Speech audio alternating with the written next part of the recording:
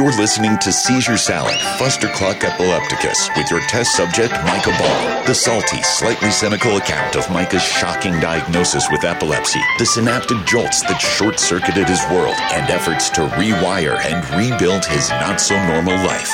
But first, he's going to need brain surgery. And now, Seizure Salad with your host, Micah B. Greetings and welcome to Seizure Salad. I'm Micah B-Side. I'm going to be your host today. Got a little bit of catch-up really quick, and then we're going to do things a little differently. This is your first installment of the B-Side Diaries. A little more, I guess you could say, personal and intimate account of what's going on. Quick summary of where we are right now. Things going well. If you haven't tuned in before, I got diagnosed with epilepsy last spring after multiple attempts at drug treatments, none of them working. We are right now preparing for surgery, doing all the preoperative testing. It's pretty interesting. And speaking of the preoperative testing, the sleep study coming up is going to be non-invasive. If you haven't heard the last episode, we thought it might have been the invasive one where they cut into your brain and put the wires directly in your brain. Thankfully not. Nope. This is early stage testing, so they don't need to do that unless absolutely necessary. So I'm pretty excited. It's going to be a non-invasive sleep study. Still have to stay in the hospital for multiple nights, maybe over a week, who knows. But at least they're not cutting into my brain. So that's good news. That is good news.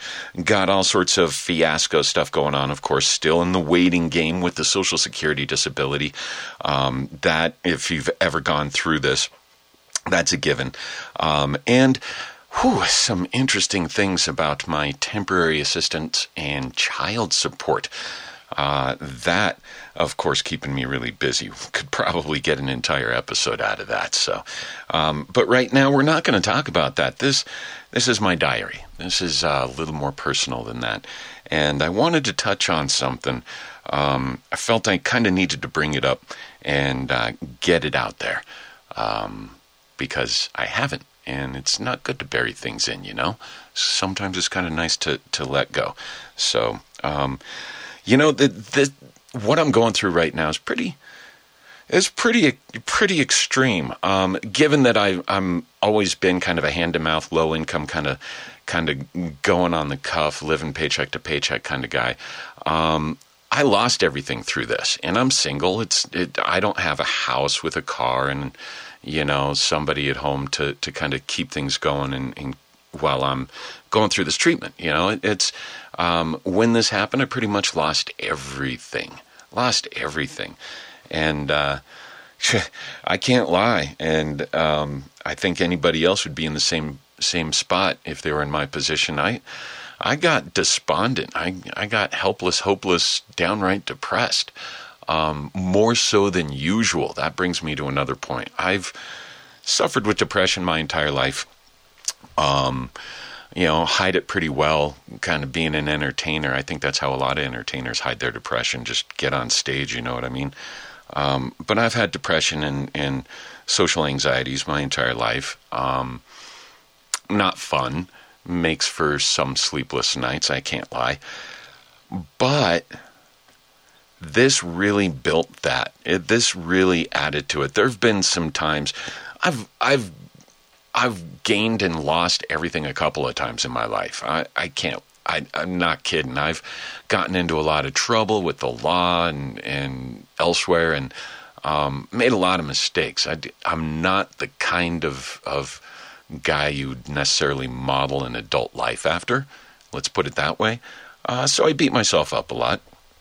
And invariably adds to that depression and that self-effication, I guess you could say, So this all started beating the shit out of me and really getting to my soul. And I fell into a real deep funk. And it was getting worse and worse, with the legal stuff and the financial stuff piling up on top of the medical stuff and not having a house anymore, not having a car, not knowing where I'm going to go, not having work. I lost everything. That's a pretty big deal if I think about it. I never really thought about it that way because I've lost it before. But yeah, if you really think about it, that'll bring anybody down. And I can't lie. I thought about ending it all. I really did. I almost had a plan in place. I didn't. You don't have to call anybody. You don't have to get any intervention going or anything. Don't worry. B-side's going to be fine.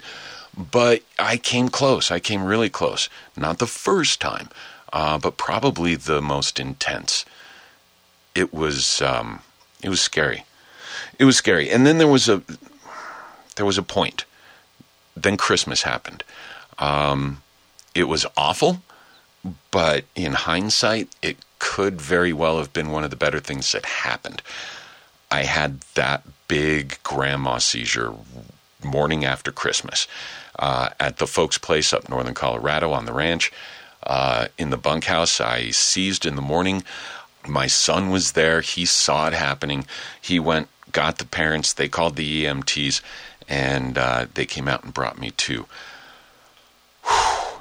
You would think I'd want to end it all at that point. You would think that'd be the end, the rock, the final stone that just sinks you to the bottom of desperation and hopelessness.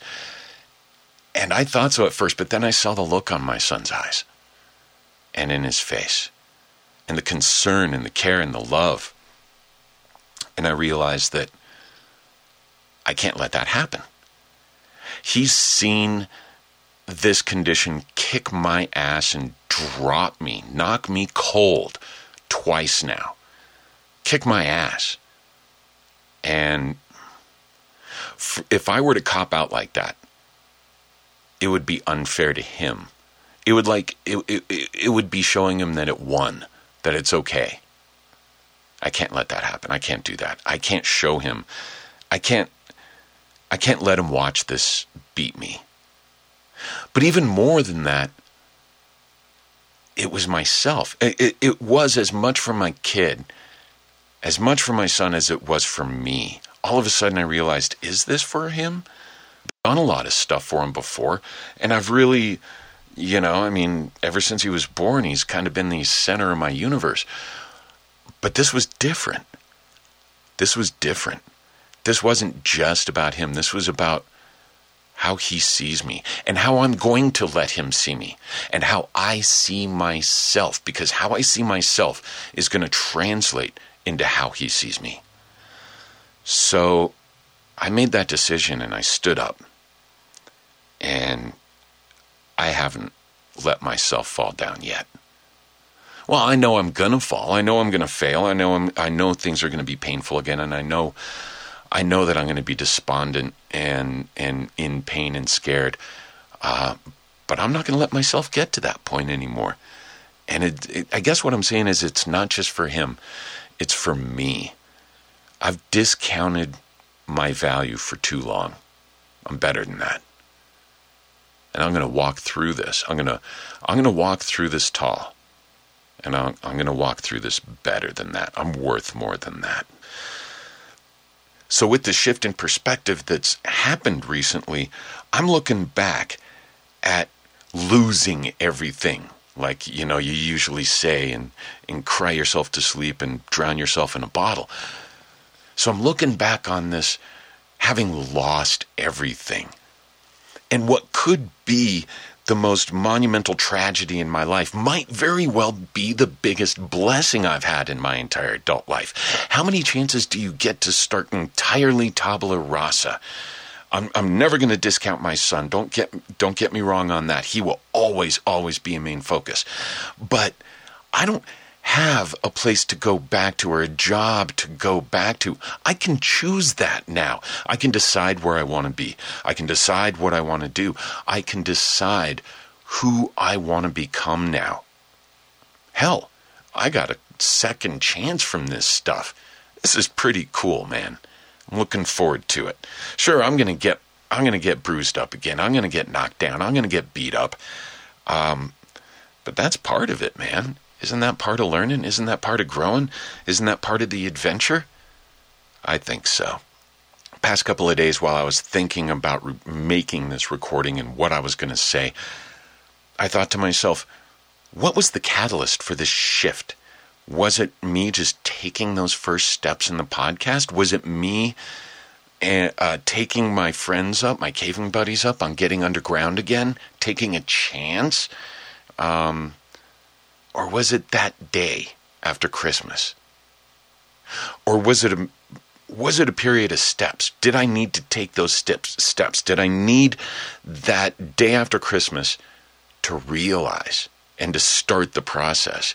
And then that won't take you anywhere unless you actually physically take those steps.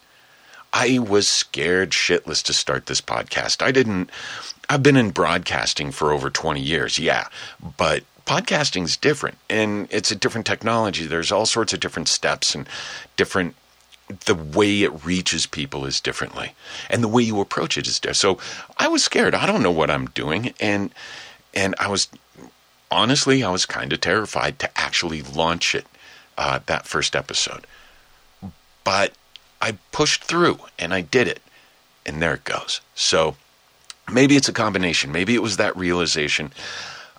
Maybe it was physically forcing myself to go through those first steps to get the ball rolling. Maybe it was that realization that I got nothing, which means I got nothing to lose. And if you put a positive spin on that, that's a really, really good thing. Who knows? Maybe it's all three. Anyway, that's my diary for the day. That's your B-Side Diaries for this February 18th, 2020, right? Yeah, 2020. Damn, time flies. Well, next time we'll touch base. We'll kind of get back into the epilepsy thing. The forced job programs that counties sometimes make you go through, which is really funny because I'm on medical disability and I can't work. That's kind of a humorous story to tell you. We'll give you an update on the timeline if I get a chance to find out more. Also, what is going to happen? Child support fiasco. I am going through some pretty crazy things with child support services, given the unique nature of my temporary assistance need. That's the system is not built for my particular situation. So what's going to happen with that? We'll find out next time. And a little interesting mission coming up that I'm going to try and record for the podcast. My buddies are taking me caving. Not necessarily cleared medically either. Will I make it? Who knows? We'll find out the answer to these and more on your next episode of Seizure Salad. Thanks for joining me, Micah B-Side. And don't forget, drive fast, take chances. Seizure Salad, Fustercluck Epilepticus is produced and hosted by Micah Ball. Original logo painting by Brent Olson of Olson Studios. Logo graphic design by Crystal Quintana of Crystal Q-Art. High-resolution X-ray image of Micah's brain provided by the MRI machine and lab technicians of UC Health Neurology in Denver. Join us again soon for Seizure Salad, Fustercluck Epilepticus. And until then, remember that it's all in your head.